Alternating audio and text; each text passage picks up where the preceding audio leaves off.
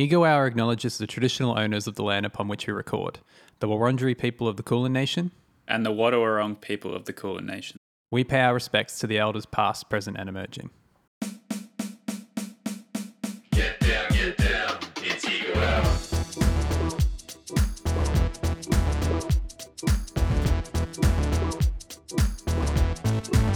Good evening, everybody. I'm Good Brother. And I am Little Silky. And welcome to Ego Hour, the show where we deliver objectively true film reviews. Start the timer for me, Tom.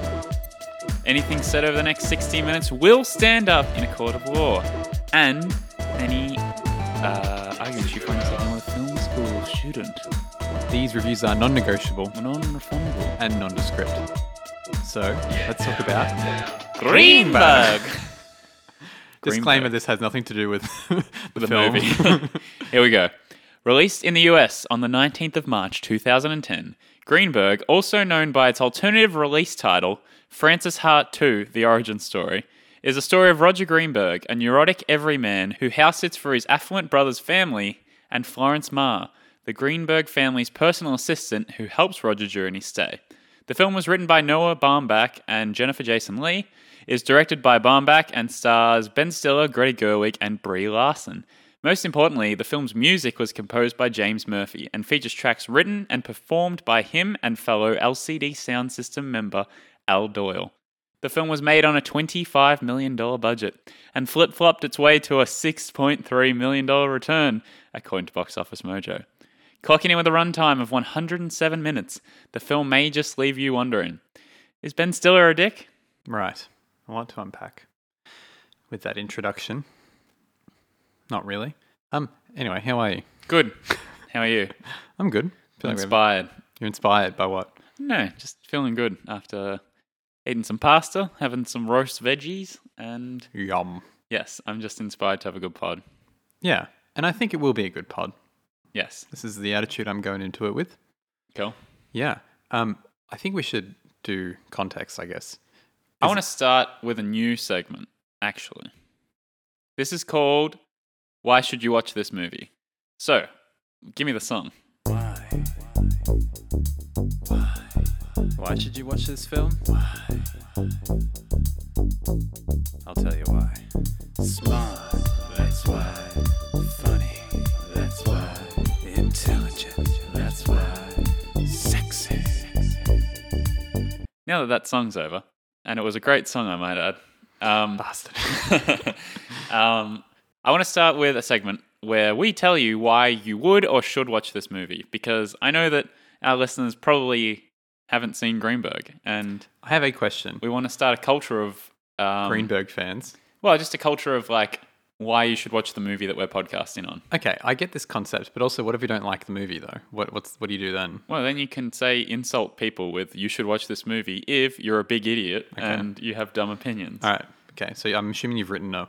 Just a few dot points. So, first of all, obvious one. If you like Ben Stiller, you should watch this movie because it's Ben Stiller at his most vulnerable, immersive, and something according to all of the promotional material I could find on this film. He really gave his all to this role. Yeah, he decided not to mail it in, as he apparently normally does, and Greta Gerwig was heard in interviews saying that he truly gave his all to this role.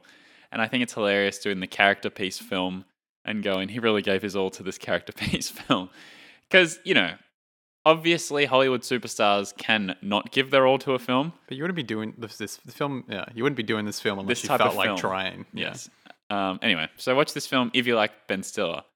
If you like Francis Ha, that is probably the one I should have led with, because I've seen Francis Ha and I don't think Nick has. I have seen it. What do you mean?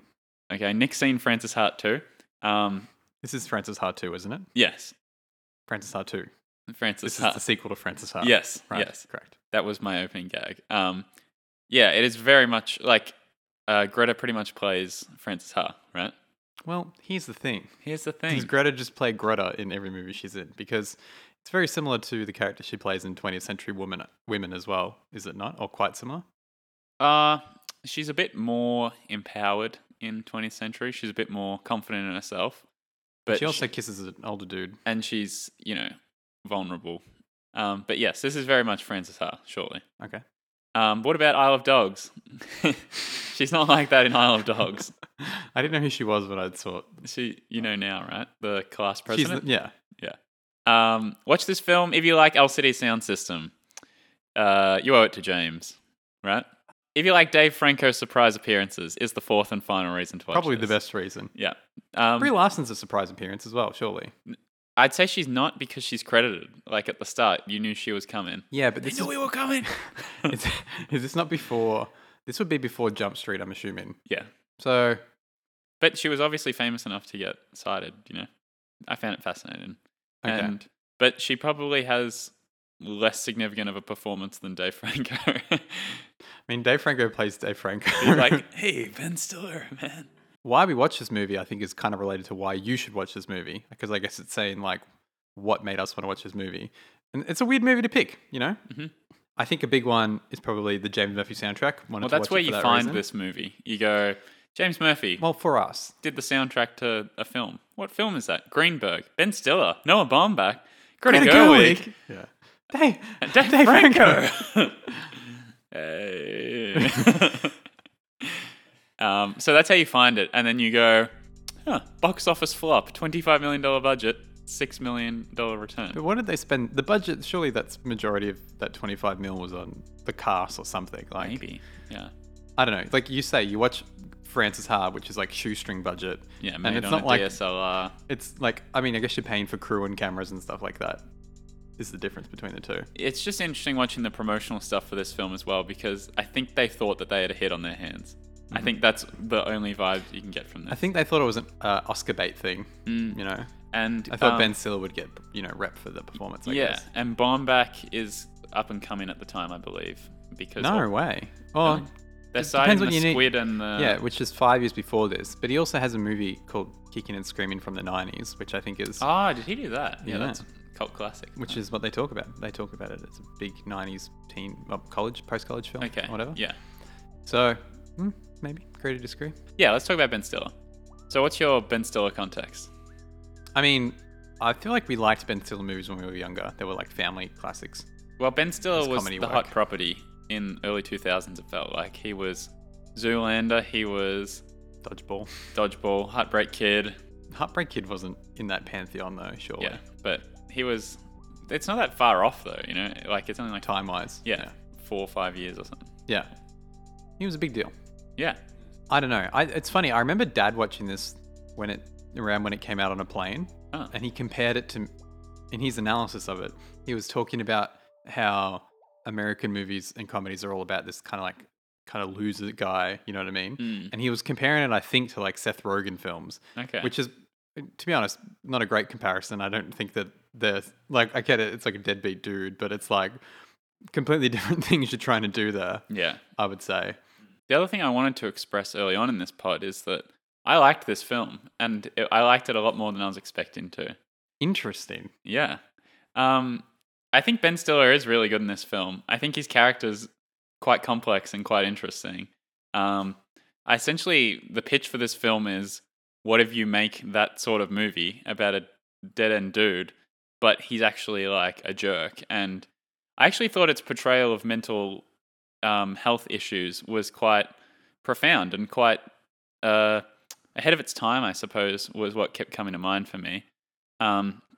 He's continually a jerk. He continually lets down the audience and Florence, and like to the facts that he's sort of abusive of Florence, like hurting her feelings, stringing her along, criticizing her thoughts and feelings, and he definitely doesn't have the right to do it. And the film is essentially like daring you to not like Greenberg, but I think it is done in a semi-sympathetic way. Like ultimately, because the film comes from his perspective, it's about, this dude is kind of dealing with a lot to be this much of a jerk. Like you can tell he's projecting his insecurities into being a dick. That's where it's coming from. Mm. And I think the argument scene at the end, which we just watched, between him and his best friend, Ivan, is quite a really good scene, actually. I like, because the whole film they allude to this thing where he was in a band with Ivan, his friend, and then Ben Stiller was the reason they didn't take the recording contract, and then the band fell apart. Now Ben Stiller's like achieved Rogers achieved like nothing in his life, but then he never addresses it head on, which is that, of course, it's very embarrassing that you caused the collapse of your band and you never took that opportunity and stuff. And then right at the end when he goes, of course, I regret it and I would do it differently. I thought that was a really insightful moment, and that's the most sympathetic they are to Greenberg in the whole film. And it's kind of powerful, you know? I think that's the movie's, well, actually, the whole pitch behind the movie is the hurt people, but that is where it boils to a head and you go, well, he's messed up because he's feeling a lot of remorse. Thoughts? Yeah, I think that's a good analysis. I guess that's obviously what he was going for. I think I can't watch this without kind of viewing it in the like I say pantheon, but it's not like I'm a huge Baumbach, like I've seen that many Baumbach films. But I have seen, this is my fourth Baumbach film I've seen. How many have you seen? I don't know. What have you seen? I've seen this, Marriage Story, Frances Ha, and the Meyerowitz stories. Yeah. And those other three I thought were really good. So You thought Meyerowitz was really good? I think it wasn't like a 4, but it was like upper tier 3.5 in my opinion. I think that because I think if you're getting a Baumbach film, at least one. I mean, because I have seen half an hour of Kicking and Screaming, but I can't really comment on it because I've only seen half an hour of it. Mm-hmm. But I think that every film he's going to be trying to say something about life. Basically, it's like Frances Ha's statement about a young woman's life at a certain point. This is a statement about Ben Stiller's life at one point. Meyerowitz is about Adam Sandler and Ben Stiller dealing with their father's illness or whatever, or and arrogance. Yeah. It's a little bit Tenenbaums, actually. Yeah, and then Marriage Story is obviously about a marriage breakdown. You haven't seen Marriage Story? No, I haven't. Interesting. So like Marriage, I'm probably on the bandwagon, but Marriage Story is like the best of them in my opinion. Okay. Yeah, I thought Meyerowitz was really good, and I thought Frances Ha was really good. Same thing where it's like they're not like necessarily up there with me in my favorite films, but I think they're really solid, and it made me want to watch more of his films to get that same feeling, if that makes sense. I think he's doing a challenging thing in these films, and I'm obviously the disclaimer is that I haven't seen heaps of it, but having seen the three, being Francis, Meyerowitz, and this, and I feel like there's another one, but maybe I'm just lying. I think he's always running this line because he's writing these sort of neurotic characters, and I think they're inherently unlikable. So by doing the whole, like his whole shtick is sort of having people be annoying and like anal and very like jerkish, cutting each other off and stuff. So I think inherently these characters are unlikable. And then they're also sort of indulgent films because they're exploring these type of characters, because the protagonists aren't really active and really like the audience is supposed to turn on the characters at different times in the film. So I think that these films can feel indulgent and sort of like representative of an archetype or a character who you're like, oh, why are we seeing this person on film? They don't deserve to have my attention there. Yeah, well, that's exactly the thing. And I think definitely out of all of them, this is the one with the character that I least related to, or obviously least sympathized with, which I guess is the point. And I guess I wasn't, you really viewed this with the whole like mental health angle about it. And maybe that's my flaw as a viewer for not actually seeing it all through that lens as much, that I'm supposed to be understanding things through that lens and maybe what is it, what you're commenting on about it being ahead of its time is the fact that it doesn't shove that stuff down your throat either. Like it's given to you as a little bit of context. And then I guess if you're an aware viewer, then you hear that and then you go, oh, maybe that relates to somebody I know or something like that. And you can see that behavior and go like, yeah, that's what that person acts like maybe. Yeah, maybe that's what I missed on it. Yeah, it's almost like the whole script is a thought exercise in what if you make one of these types of movies, but the lead guy just sucks and is inherently bad. So my issue with that is Greta Gerwig's character then, because the film interestingly opens up with a segment with Greta Gerwig's character. Yes. What do you think? What do you make of that? I think it's doing a few things. It's contextualizing the family status, right? So I think it's setting up how successful the other people are. And I think maybe what the film does, which is sort of interesting, is it's sort of a two-hander, like it's sort of her film as well as his, but then ultimately all the marketing and the ultimate film's angle comes back to him. But maybe that's the limits of Hollywood to sort of go, oh, it has to be someone's film, sort of. Well, this is interesting. Do you think that we can only reflect on what Greta Gerwig was like at this point. Obviously, 10 years later, we can talk about how amazing she is and like, how much of a auteur or whatever she is in her own right. And it makes you think about maybe the script did lean in a certain way because of that, you know? And they felt like they could put the movie in her hands for stretches of this film instead. Yeah. That wasn't part of the original script, because it doesn't really make sense in my mind to otherwise do that sort of thing. It's sort of interesting because it feels like the fact that it feels so Greta is interesting, because obviously she's not associated with the writing team in this one, and it's not about her. So it's like, she just has such a presence that's so identifiable? But Or do you think they were making the film and they, as you said, they leaned into that? They're like, well, oh, that's this the is thing. the Greta character. This is And yeah, and it's not actually an insult to say that Greta Gerwig maybe plays similar characters or whatever. In the same way, you know, anyone who is making films about, like, someone would make a bunch of films about themselves anyway would play the same character. Yeah, what's an example? I was of going to that? say Like, Woody Allen, but it's not like I've seen tons of Woody Allen Well, films I guess anyway. you could say Seth Rogen sort of plays himself, and Seth Rogen's well liked. Sure, yeah. Because I only thought of like Jason Statham, and I didn't mean to rip into Greta Yeah, Gerwig, yeah. but people, But it's more like the idea, like, of, you know, the classic, maybe like comedian movie or TV show where they just play themselves and they write stuff around them, whatever. Maybe Greta's doing that in her films, you know, but, you know, people that's completely warranted, but it's funny, like, she's doing that in this film, which isn't really her film. And then obviously they go on to make 2 more films together, I'm pretty sure. And because there's something there that she participates more actively in that process. So yeah, maybe it is a thing of her just like coming across, or that's this presence she has that they latched onto or something like that, you know? Anyway, it's an interesting way to open the film, and a really good opening, in my opinion. I liked it quite a lot. And it's one of those, it has had, you know, like a nice character moment.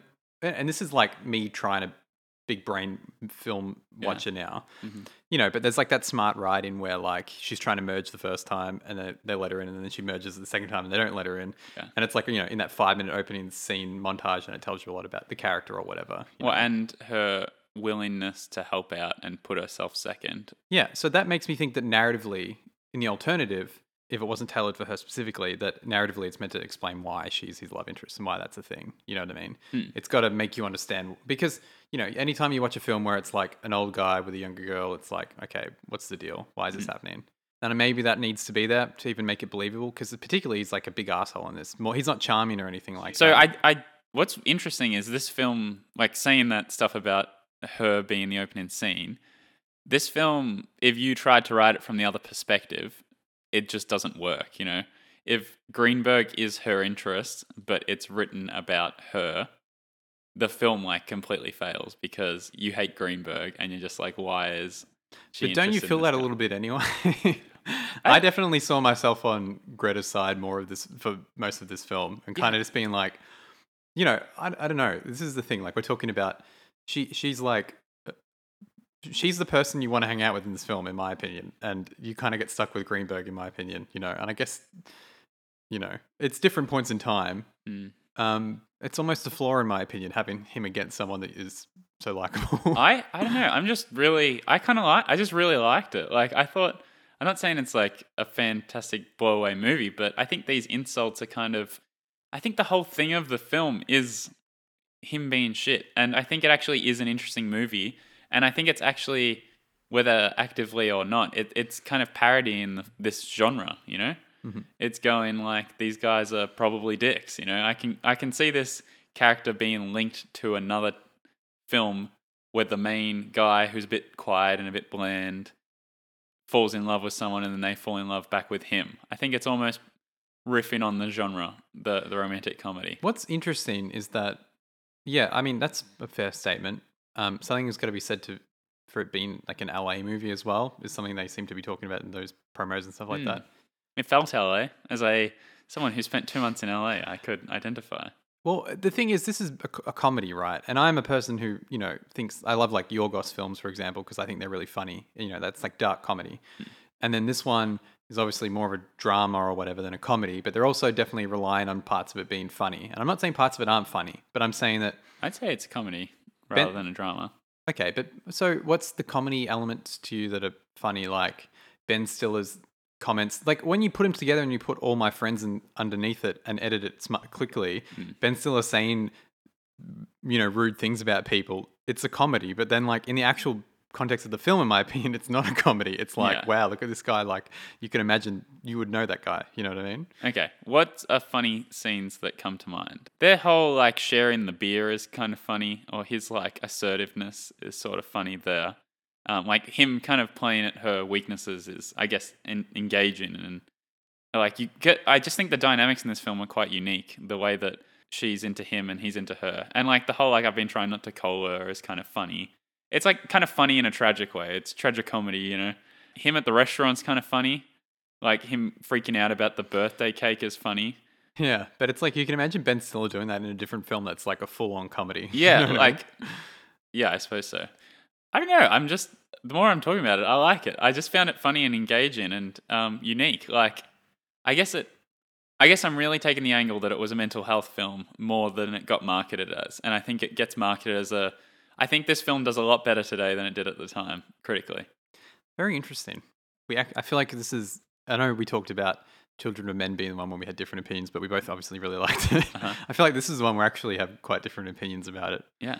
And it's funny because I usually, if I watch a film by myself on the couch, it's probably the best chance I have at that film being a good film. You know what I mean? Uh-huh. It's not like who did you watch this with? Mum and Dad, and Mum liked it. See, that's interesting. Like Yeah. I felt like Mum and I were laughing at it. if I was watching this with someone else, I feel like I would have been feeling, Sort of embarrassed. Yeah. which happens sometimes, Yeah. But like me on the couch for myself watching a film is like a vibe. It's like peak cinema beyond being at the Yeah. movies. And it's like funny when he's like, "Oh, what do people say about me?" And then That's all funny. That's all good writing. I just can't help but feel like it's not. Like I like Bombach, and I just feel like this isn't him like nailing it necessarily. okay, yeah, I think And, but, I mean, I guess it depends on what you think about Ben Stiller as well. And I definitely don't dislike Ben Stiller, but maybe I don't buy into it as much. he's sort of funny in this because he's got like the mop hair, and he kind of just looks interesting in this film. Maybe it's the way he's dressed because we're used to seeing him in. He's normally more of a introverted, like He's like a suit guy. hyperactive suit guy. Yeah, because he plays that in like Reality Bites as well or whatever. It's Okay. like him versus Ethan Hawke, which he directed as well. And Ethan Hawke's like And the Ethan chill Hawke's guy. the chill guy, in the band and whatever. And it's funny, like in that movie, she ends up with Ethan. Spoilers. She ends up with Ethan Hawke. Winona Ryder ends up with Ethan Hawke. But Ethan Wait, Hawke's is like, that basically Bridget Jones's Diary? well, maybe. She ends up with Ethan Hawke, and Ethan Hawke's just like a dick. And in that movie, you're like, wow, Ethan Hawke's a dick, and she ended up with the dick. And in real life, you don't end up with the dick. Because Yeah. Ben Stiller's this suit who like. It's funny. It's so very 90s, right? Because Yeah. she's like an artist and films her friends. Like her gimmick is that she has a video camera and films her friends. Yeah. And then Ben Stiller, who's the suit, like submits it to like MTV or something like that to make like a show off it. And she's like so mad at him that he commercialized sold her her out. out. You know what I Yeah. mean? And then in 2020, you watch that. Or whenever I watched it last year, and you're like, wow, like what a great boyfriend. Yeah. He made her, you know what I He mean? encouraged her to chase her dreams Yeah. and her art. Yeah. And to make money and like to make a living off her art. What a great guy. And then Ethan Hawke's just being a schmuck and like not paying rent and shit like Yeah, that. yeah. Yeah. And Ben Stiller's usually the guy in the suit, basically. Is the Well, the in one. Meyerowitz, he's that guy. Hmm. In Royal Tenenbaums, he's sort of that. He's like hyperactive. Well, let's talk about Ben Stiller dramatic performances because I think it's a good. I think it's a good suite talking about it now. Meyerowitz with Adam Sandler and Ben Stiller is hilarious to me because they're two guys that are like super high potential guys that don't always land it. In the right hands, they're just fantastic actors and characters. In Roger Ebert's review of this film, he says, "I didn't know the character that Ben Stiller was made to play, but it's this guy," talking about Greenberg. Hmm. What is the ideal Ben Stiller performance for you? And I suppose just to assist you with that, maybe, Yeah. is he a leading man? Well, I look, I'll take Ben Stiller's comedies from the thousands. I think they're pretty solid. Oh, Mhm. like they're good. Like Zoolander's funny. It's good.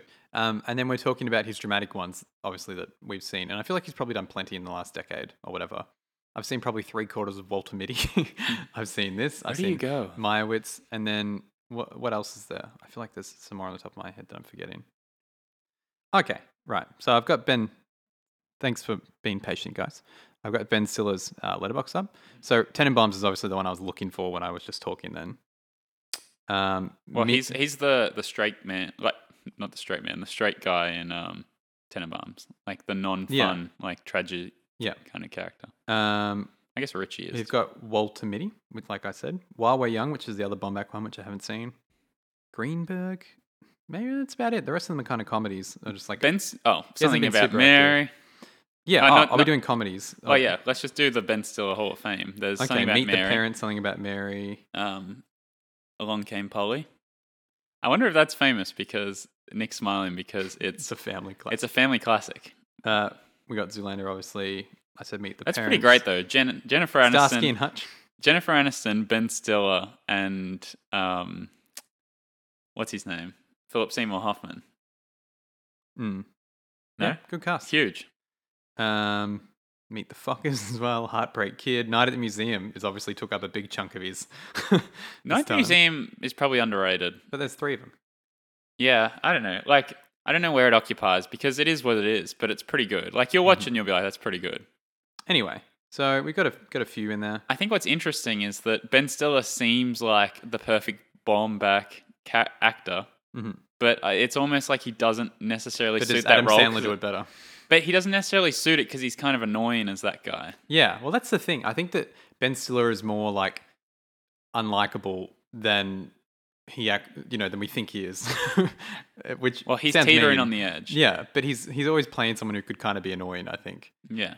Even in something like Meet the Fockers or something like that. Yeah. He's kind of just like, ugh. But then we're obviously drawn to Because him it's that as well. cringe humor as well that he Yeah, does, yeah. which is sometimes unbearable. Like it's too much, where you're Yeah. just like, it's not funny. It's just beating up this dude.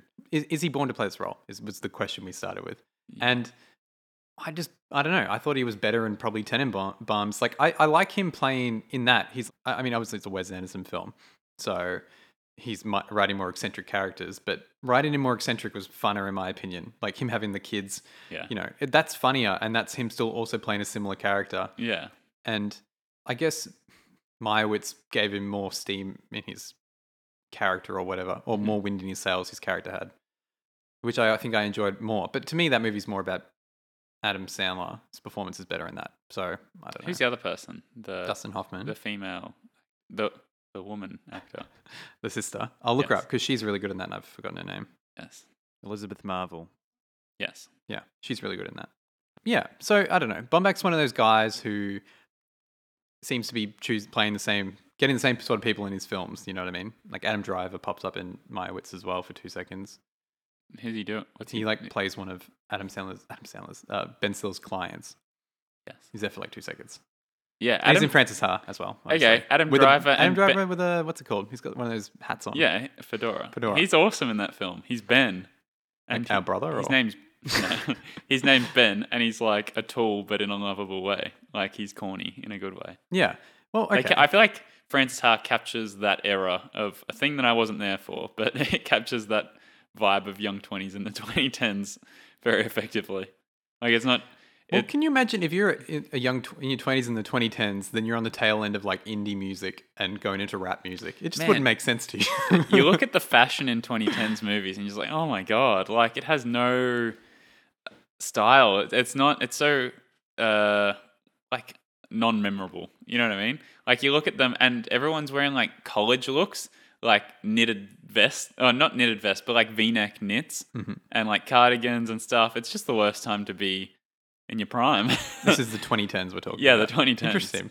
What do you think of this take? I don't know. I'm more my development is more anti 2000s out of anything. Like that's my era. 2000s is like cool now though because they've got people in like ironic like denim on denim and Britney guess so. and that's like in.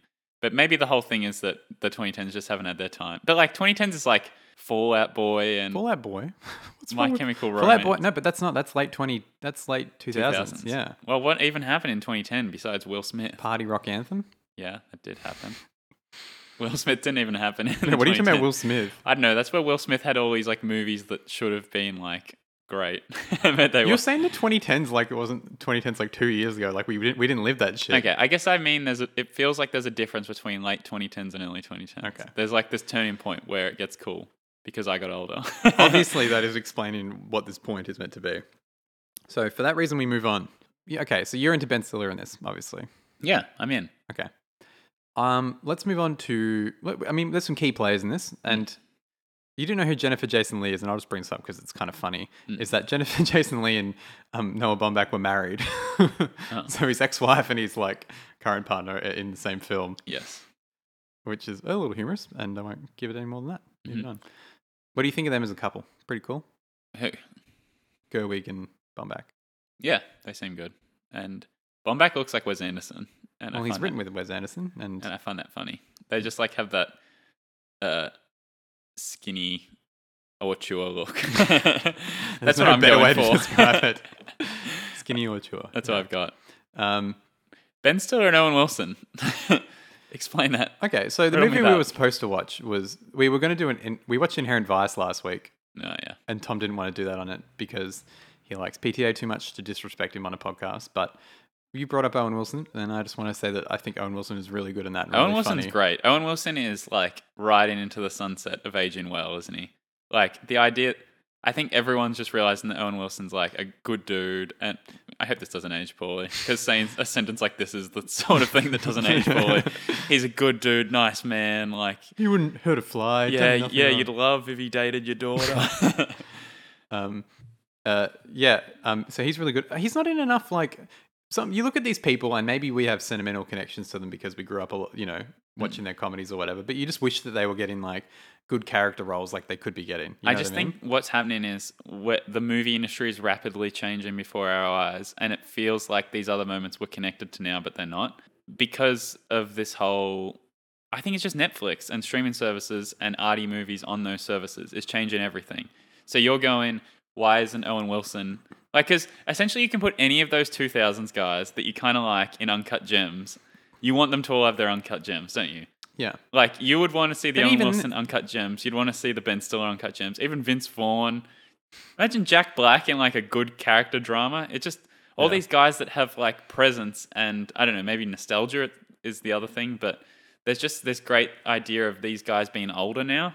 Yeah, and you can do more with them because I feel like this is kind of feeling that it is what you're saying. It's like they're not making these big comedies because that's not a financially viable thing to do anymore. So we kind of like can drop it that element of and be like, okay, we don't need to worry about that anymore. You don't have to make Zoolander 3. Like, Yeah. you can sell be in a good movie and we can watch it on Netflix and you can get paid a decent amount for it. And that's yeah, cool. and you'll get Oscar clout. Yeah.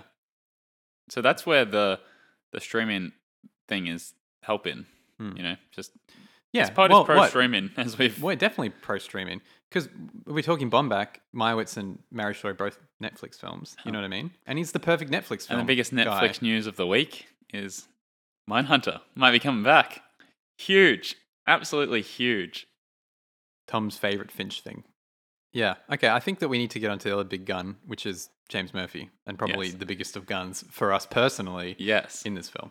How does he do? Because this has been 2021, end of 2020 to 2021 has been the year of the soundtrack for the Good For Brother us. family. Yeah. I just wanted to give a shout out to my favorite a soundtrack that okay. So the big soundtrack. I mean, the Oscars were on today, and Trent Reznor won for Soul, and Atticus Ross and John Batiste. Good for them. Minari didn't win. Very upsetting. As owners of the Minari vinyl, this is very I think upsetting. I don't think it's the hottest of takes, and the share price was inflated when I got on board. But I hold a lot of stock in Minari, and I didn't get on the ground floor. It had been floated, and it had gone up already. But I've been riding Minari to the moon. I've been holding with Diamond But Fist. there was a Best Supporting Actress win. And that's huge for us in the Minari camp. That is very encouraging. That's Yeah. huge. I'm really excited by that. Yeah. And I think this Oscars is going to be an important Oscars. And I'm not saying that with a great understanding of the Oscars because I'm an idiot.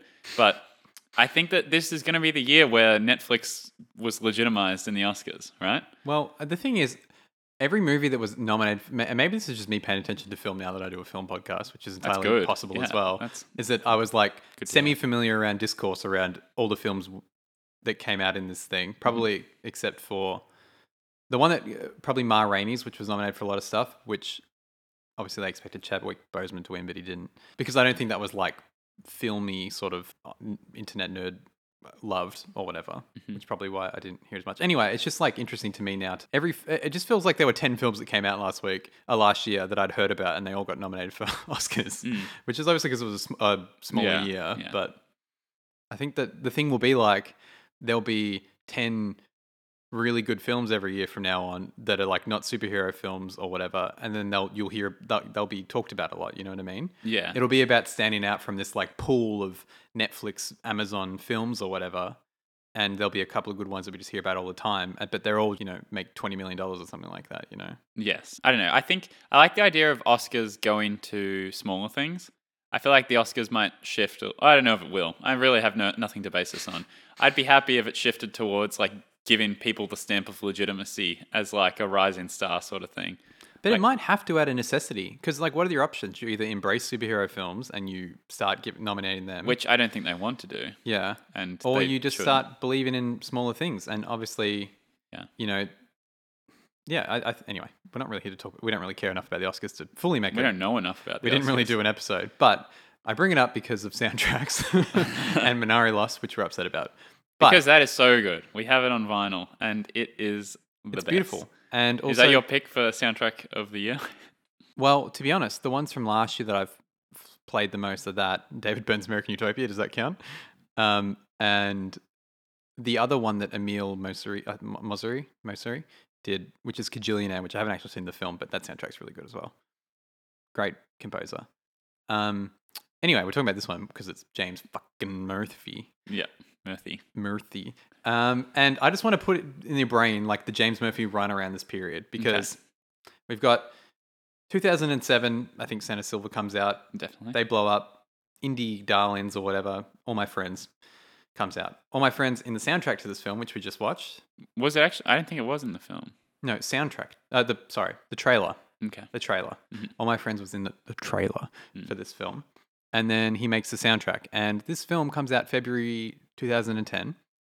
And in May 2010, This Is Happening comes out. So you need to listen to these in the context of knowing that This Is Happening was being made probably around a similar time. And how does that influence your thinking about? What about 4533? That's before Sound of Silver. Correct. And The Long Goodbye is 2011. The last show was 2011, I think. Hmm. That release, I think, was 2013 or something like that. Yeah. What does that make me think? I don't know. So it's a James Murphy song from the get-go because it's got that. How do you imitate that Is sound? that the drum machine sound? Yeah, you're the doing? drum, like the wet droplet echoey. It's like water drop with reverb. Yeah. And you're like, James. And he's got that thing like that drum machine sound where you can hear like the noise of the room or whatever because he mic'd it up or something like that. Yeah. It's like meant to sound raw. Or Yeah, whatever. let's get into the James takes. I don't know. I was listening to it and I liked it more when we were listening to the songs by themselves than in the context of the film. They felt sort of. He did like those things good, but I couldn't help but feel like it kind of made him sound awkward, like a bit cheesy. Like his like choir things where everyone's like, oh, the James Murphy like faulty falsetto, whatever you'd call it.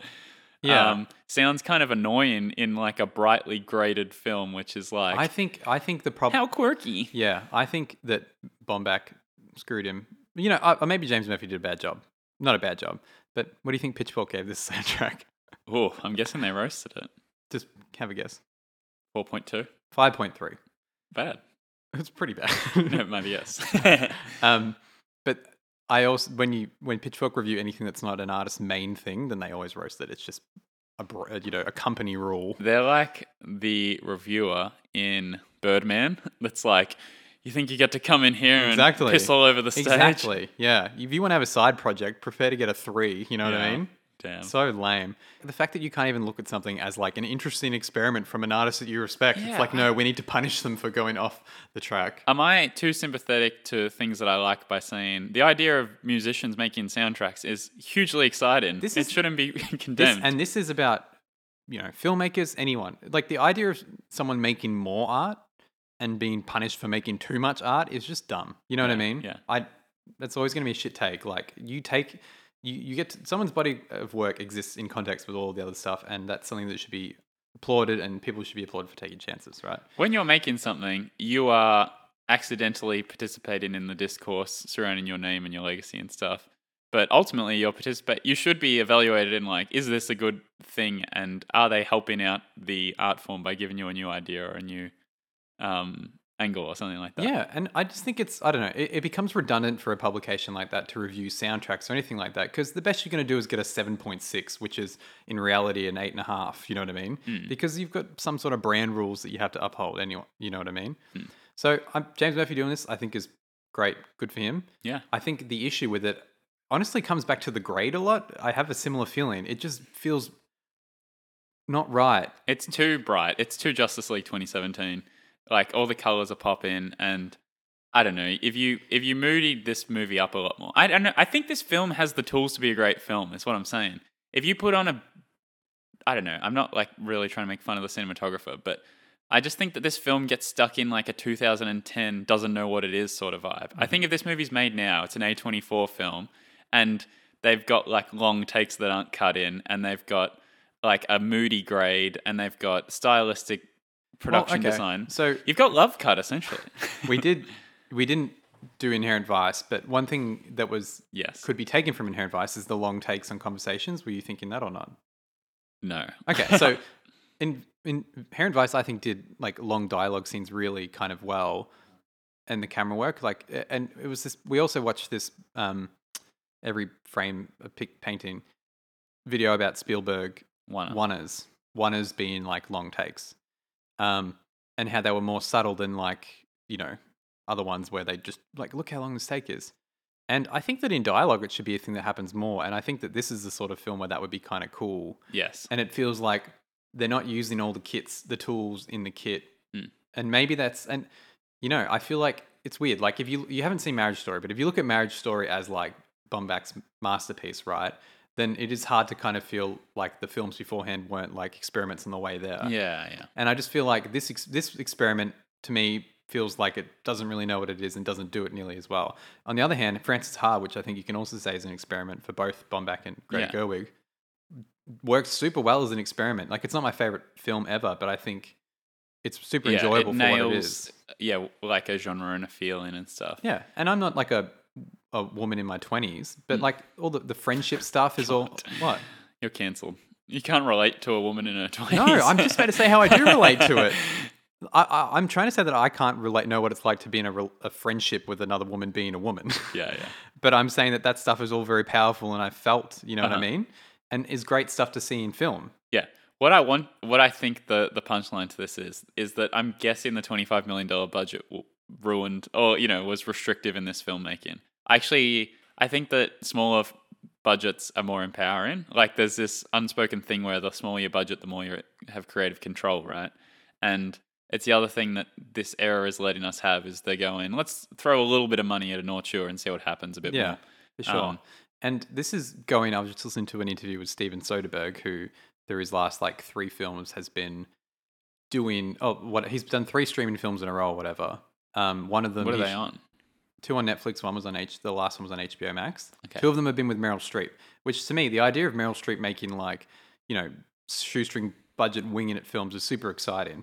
Even if I haven't seen them or don't care that much about Meryl Streep particularly, I just think that's cool. It's the idea. Right? Yeah. And yeah, that's the thing. Like this film, I think maybe you are right in saying that this film isn't got a big name and got a bigger budget and then was bound to fail because of that or whatever and couldn't be what it really could be.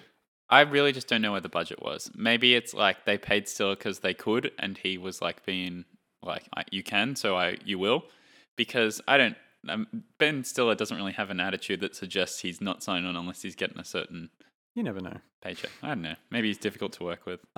So soundtrack, let's do that convo properly. Yes. I don't know. Like it's okay, and I think there's some great moments in it. Listening to the YouTube kind of thing, then it has all the nice LCD shit that we like. I just don't know if his sound is made for soundtracks, or at least this. It's funny because you can see him doing like a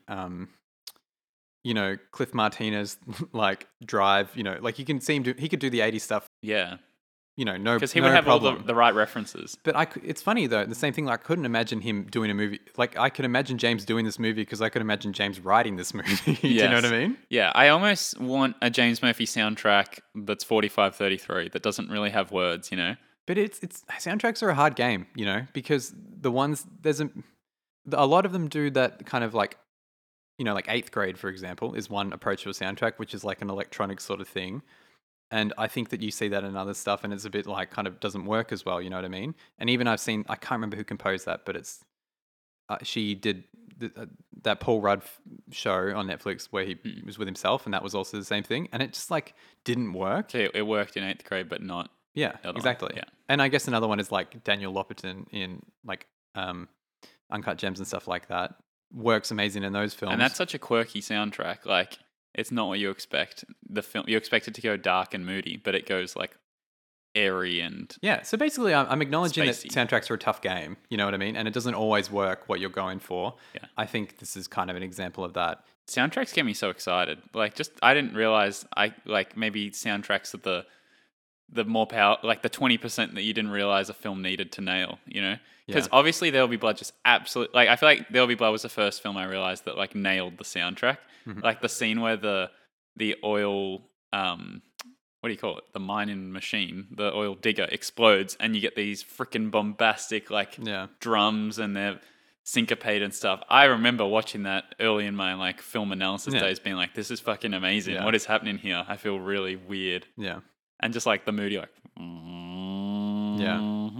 And so another thing I'll add to this, because we're talking about Johnny Greenwood, is that there's also this element where, because Johnny Greenwood mostly works with PTA, Hmm. but I've been listening to a soundtrack he did for a film called You Were Never Really Here, which is not a film that I've seen, but is a really good soundtrack and is funny. It comes between Inherent Vice and Phantom Thread, right?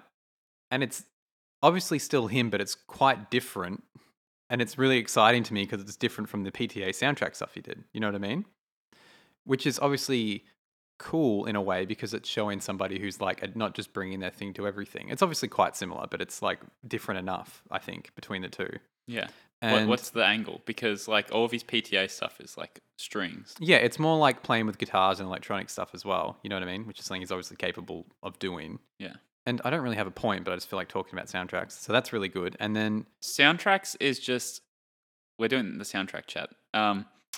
Soundtracks are what's interesting about soundtracks to me is that I remember there's this Nerd Writer video on Kendrick Lamar's music videos, and he says that I don't really like music videos. I feel they limit the scope of the project. And you and I are like, we 100% disagree. We love Yeah. music videos. Music videos are just as much a part of the album story. Like, I think it's because we're album consumers, and I think album consuming, maybe it's because it relates to movies, but like albums are all about telling a story, whether like literally or not. It's about creating a mood, and it's about, they're like movies, albums, you know, they progress and they have to like give you all the different beats and stuff like that. And we love the kind of myth making that comes into albums because it's like, Yeah. oh, they were like this at this time in their life. and it's good to do things if you put things in statements, like if you view it as a statement in time, then you can relate it to different statements in time, and this whole world comes out of it. But if you're only viewing things, you know, through what other lens, it's different, you know. Yeah. Like you don't hear an LCD song from the first album and an LCD song from the third album without knowing that there's a difference there, but there are also lines between them and stuff Yeah. like that. Versus, you know, someone else will listen to it and just be like, "This is an LCD song. This is an LCD song." Yeah, you know?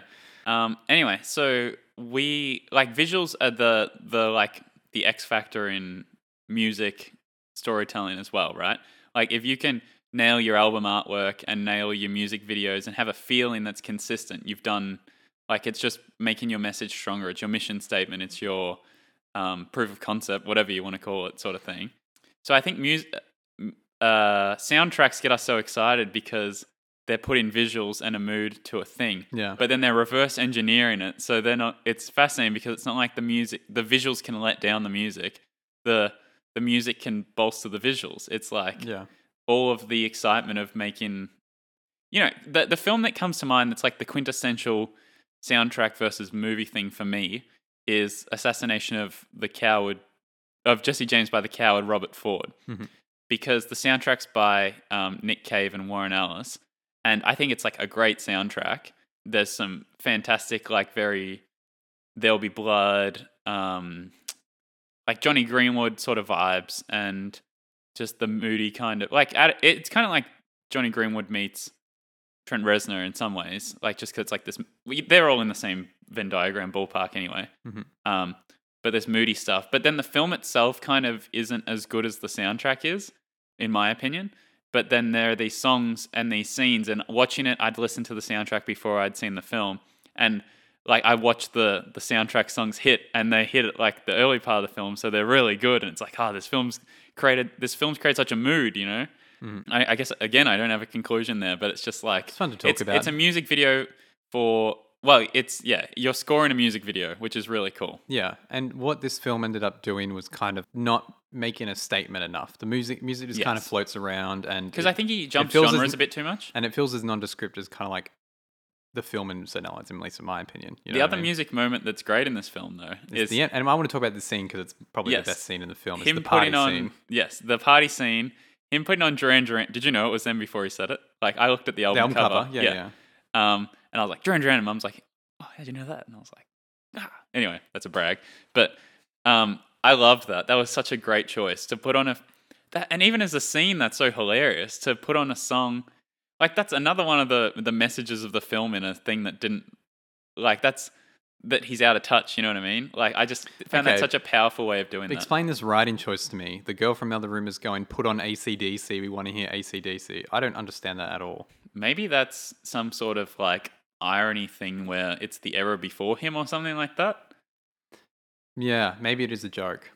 Like a meta joke. she wants music that's been So they're having this out of touch canonized. thing, and then he's listening to something that people probably didn't like because it was post AC/DC. Yes, so it's between the two eras, and it's kind of ironic that he can't fit in the perfect. Like he's still in that uncool era. He hasn't been canonized yet, Yeah, and Duran fair. Duran hasn't been canonized. Okay, yet. but having said that, It's not explicit. I'm just kind of projecting that onto that. I feel yeah, like. but I think that's the sort of, you could put that CD on nowadays, and people would be definitely more into it than in 2010 or whatever. Yes. Yeah. But we were also more bandy back in the day. And now we're more synthies and 80s throwback or whatever. So Just a quick bit because we will talk about the scene. What's his band? Is his band The Strokes? Because that's what came to mind for me. they're like a 3-piece band from the images. But if it's in the 80s, then it was 15 years ago from 2010, so which makes it 95 actually, right? Yes. So they must be a grunge band. Underground Ska band? like light wave pop or whatever it's called. What's it called where you play like synth, like Duran Duran-y, but like New Romantic, that thing. yeah. Nah, it's post that though. Maybe it's Beach House. I don't know why. It's just a funny. Imagine Ben Stiller in like moody light. I don't know what it is. It doesn't seem like the right era for their band to exist. If it's a 3-piece, it's got to be grunge, right? Yes, I suppose so. Yeah. and- Is he listening to his band actually? Is that what that scene is? You know, when he's on his computer listening to music. oh, you're right. Yeah, and that's like rock music, isn't it? Yeah, Heavy. cool. I thought it sounded pretty good. I liked it. Yeah, I didn't. Had that nice. But Ben Stiller was. I remember seeing recently some article about Ben Stiller's old band being resurfacing or whatever. Yeah. You know. Must be cool when you're famous enough that you can like go to your side hustle and get criticized by Pitchfork. Okay, so the end scene, the party scene, is the best scene in the movie, probably in my opinion. It's I'd probably give it to the argument. which is kind of part of the same scene. Yeah.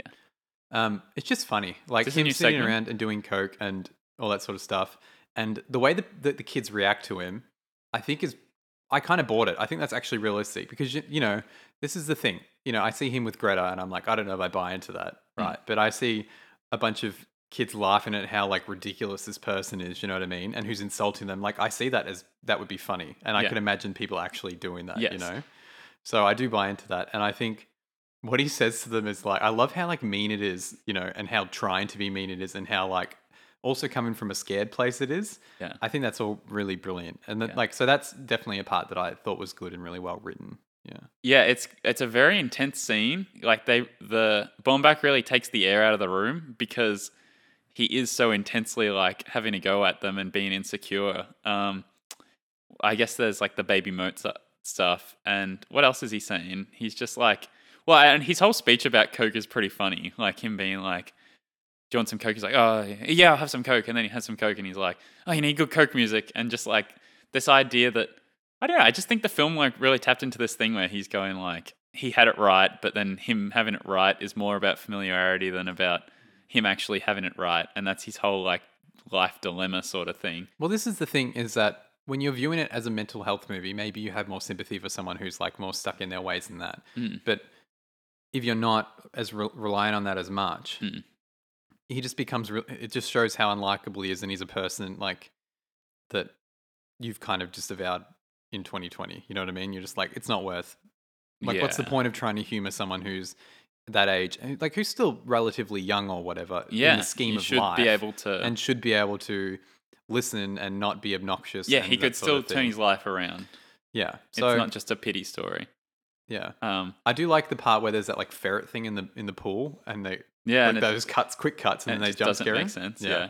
That's cool. I like that whole sort of thing. Like they're all staring at something but can't work it out. I'm sure that feeds into some emotional point they're trying to make as well. The party's quite anxiety inducing. Maybe it's like him looking at himself and not knowing what it is properly or something. Yeah, and everyone's looking at him. But yeah, I agree when you say that everyone would be memeing the old guy who's like talking his head off and won't. Like that's when you get just like a weird bouncer and you're like, what are you doing, weird bouncer? Why are you like Why are you like projecting this? yourself and Yeah. trying to get involved here? Yeah. But the thing is, nowadays that thing happens and someone films it and puts it on, and like this, me even saying that makes it sound like I'm 100 years old. But someone would film it and put a video out, and then there'd be this whole thing where it's like, this person's terrible, and then you like feel bad because that person's been put on the internet now, Yeah. and this whole sort of thing. Just simpler that moment could exist in that room. Which brings me to another key point: the Motorola Razr flip phone. Pretty cool. Yeah, nice throwback. This film's different with iPhones, right? What happens, Yeah. right? Greta's a lot more introverted and on her phone more directly. It's probably a more political film. Like, they're probably talking about social issues a bit more. And maybe Ben Stiller's getting called out for being a dick to her within the film. And then maybe that gives you a moment to be more sympathetic to him because he has this moment where he's like, I don't mean to be a dick, but I'm a dick. Yeah, well, he doesn't really get any. Like, there's that argument. The thing is, the film ends strangely where, like, the climax scene is that scene we've been talking about where he has the argument with his friend. And he's like, my life didn't turn out the way I wanted, blah, blah, blah, or whatever. And he walks away from that a dick, and, like, he ends. Like, the film is a love story in the end. And I just feel I don't like the love story part of it. And I just don't like that's how it settled, you know? It's just weird trying to feel good about at the end of the film them that being their resolution where you don't think they're good together, and like, you know, it's a lose-lose in my opinion, you know. Yeah, interesting way to cut it off, of course. But I guess the point would be that, like, so you end a film because you tell a film because you think it's the most interesting part of their journey. Yeah. And you end a film to kind of promote that. So I think the ending is probably insightful to what Baumbach's trying to do, which would be But like... I think Baumbach's not trying to teach Ben Stiller anything, basically. I think that's the thing. Maybe it is more about Florence. But Florence ends up with him. Not really. There's I no know. legs to it. He's going back in a week. I guess so. It's I just a don't know. moment that kind of like messed around a few people. Poor dog in the film. What about his brother? Did you like his brother just like abusing him all the time? Yeah. Looking forward to that in 20 years. Cool. When you don't sign the film deal. Yeah. I didn't realize I had that power. I thought we were putting out 10 cents in. Yeah. 2 cents. So the good that scene, and you know, a preview of 21 Jump Street with Dave Franco and Brie Larson. Yeah. Brie Larson's performance in there. I mean, she doesn't do tons. I to be really like honest. Brie Larson. I like her as well. I think she's I'm good. zagging. You can't zag when It's a shit take. The zigging, exactly. The zigging is just like misogyny. It's like Yeah. you can't zag away from misogyny. And Well, I claim it. can, but it's not commendable. Yeah, you don't get It's a not pat on the brag back. worthy. Yeah. Captain Marvel, good film. 2.5 stars. I don't know. Do you have much else to say about No, this? I think that's the timer. This has been a weird one. I've enjoyed it thoroughly. Yeah, I'm keen to hear your wrap up on it. I have Do you want more... to interrogate my negative comments anymore or not? How about we go, let's flip the script then. You ask me what Yeah. worked. Okay, ask me. Okay, so Nick, what'd you like about this film? I liked that someone asked James Murphy to do a soundtrack, and I liked that James Murphy picked up an acoustic guitar for it. Never thought I'd hear that in my life. Mhm. I really like Greta in this. I think I like the opening scene with Greta. I think that there's plenty of, you know, good moments of dialogue and real moments of dialogue. Probably the other scene that I think is quite good is the one where he's in the cafe with his ex-girlfriend and that conversation. Really awkward feeling and kind of realistic feeling at the same time. So like He's that's a scene obsessed that with the works. memory and she's either blocked it out or is trying to power play him. Yeah. That's a bit tough. And I don't mean that in a negative way. I mean, it's good because it's tough. I think that's a good scene. Yeah. I think his friend's good. I like the way he... I think, yeah, maybe we didn't do enough on Reese Ifans. It's an if. Reese Ifans. On Reese Ifans. He's great in this film, and I don't really know him that well. And Well, we had discussion. He's in Notting Hill. yeah, and you know what works about him? He's bald in spot on top of his head. It matches the character like so powerfully. Don't you reckon? I didn't Just a small pay thing that I much noticed. attention to it, Anyway, but sorry, Reese, if you were self-conscious about it. But he's really good in this. I think all the performances are really good. To be Yeah. honest. Your issues are with the film rather than the performances. I mean, yeah, and I have nothing against Ben's. I think Ben Still's good, but I also think that he's written so extreme. I mean, you just ask me the next part, and I'll do that properly. One more question. His animated sitcom-esque outfit. What'd you think? He wears it the whole film. I kind of liked that. Yeah. I think it's cool. And it was a pretty good look as well. What about the other dude? The dude from The League and... Yeah. I thought those characters were funny. Like, just being absolute dicks. I enjoyed them. But it's funny because they're 'Cause being... he was in the band too. They were being dicks because, they have to be a dick. You know, he's been a dick and they're trying to, be dicks, at least in a way where they're not, all... Explicit. and Yeah, calling it's this out. thing where it's there's resentment there, and they're trying to be cordial about it, and they're not particularly happy that he's there actually. That scene's pretty good too, when he gets ripped into by that guy. Because he actually does let him have it. He's like... At the dinner. Yeah, that's good as well. And I'm you know with what that. else ties the scene up well? When Ben Stiller in the argument is going, and people think this about you. Everyone wants you to feel sorry about them. But then that's his mission statement about himself or whatever, Yeah. I don't know. Yeah, good. Sorry. Is there a question there? No. What I think just of his look, me yeah. still in the question. The limelight. What would you change? Okay, I think that you change Greta. Or at least put her in Frances Ha instead. I think. Oh, another thing I liked about this film is that it brought us the Baumbach and Greta Gerwig thing, and I think that was probably important for the next 10 years of film. A question here. Do you like this film more or less if Greta Gerwig is played by Emma Stone? Less. I mean, I like Emma Stone a lot. I think she's great. But, I'm happy for this 10 years of Greta Gerwig films where she kind of does this thing. It's enjoyable. And then now knowing that she's going to be directing stuff, it's cool, I think. What I would change is, I think that I think the main thing that I had was the romance, because it's difficult to sympathize or even for me to fully get into the character when Ben Stiller was being really toxic towards her character, because you open the film and you make me sympathize with Greta, right? And throughout the whole film, Greta does nothing wrong. She's not a bad, I don't think that I might be an idiot. She may say some things that probably you don't say or whatever, but I don't think that she actually does anything that is particularly bad or horrible. I think she's actually acting pretty genuinely the whole film. Is the film ever giving her a moment where it's trying to criticize her? Oh, I don't think so. So I think that it's just difficult. So I was saying the opening scene was probably there to make you understand why she would go for a guy like Ben Stiller or whatever. But in the same time, it undermines the film in that it makes me like Greta Gerwig and her character. And then I just feel like there's this guy being a dick to her, toxic to her the whole film and yelling at her when he doesn't even know her. And it's just hard not to feel weird about that, in my opinion, And I'm not trying to be too overthinking the plot sort of thing, but it's yeah, he can be an asshole and be alone, but I don't think that you can just give him a character to make him more comfortable with his shittiness, you know what I mean?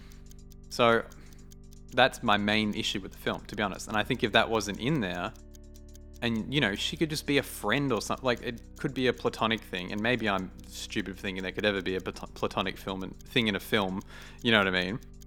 With a $25 million budget. But I just wish that would be better. And it's things become different when you throw, romance and sex and whatever into it. And I think that the relationship probably could have worked. They could have bonded over the dog and all that sort of stuff as well.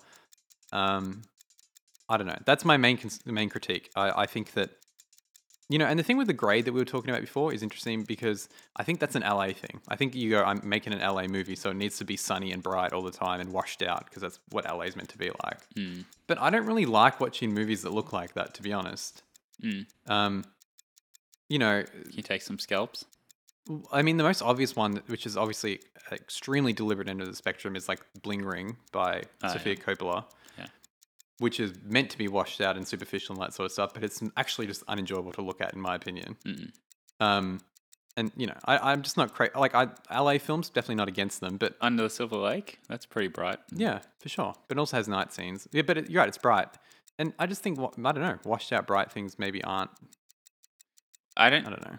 Yeah, it's like overly saturated. They've like turned up the hue too much. Like the lips are too pink and the greens are too green. I think I'll just take someone doing a New York obsessed film than an LA obsessed film, in my opinion. I like It's just that. That's a more enjoyable. fun And, take. James Murphy's, what's he doing making a film about California? You know what I mean? He should be making. You know what I mean? He What should do have you done the mean? Francis Ha soundtrack in New York. You know what I mean? Francis Ha in Paris. I don't know if I have anything else to complain about. I think that's it. Yeah. So Nick, what would you rate this film? Oh, it's difficult. It's not that difficult. It's not overly positive. I think I'd probably give it a 2. Disgusted eyebrows from Nick. Sorry. Yeah, I don't know. It didn't live up to the sum of its parts, in my opinion. You know, I like the cast. I like the musician making the music. I like the director. I like the potential, and I just think that it's too dry for me. Yeah. There's nothing for me to like latch my heart onto, and maybe I'm just. And I like things that are dry, but I feel like you need to be dry and stylized, not just dry. Yeah. And having said that, maybe we should all go watch The Dry, Eric Banner's new film. It saved cinema in Australia. It did. Huge. Go Robert Connolly. Friends with him on Facebook, the director. You are? Yeah. Explain that. We watched him in high school. His films, The Bank and Bellabo. And I think Thompson added him on Facebook and he added him back. So then I added him on Facebook and he accepted. You should send him messages. I should ask him to be on the pod. Yeah, we'd love to have you. All right.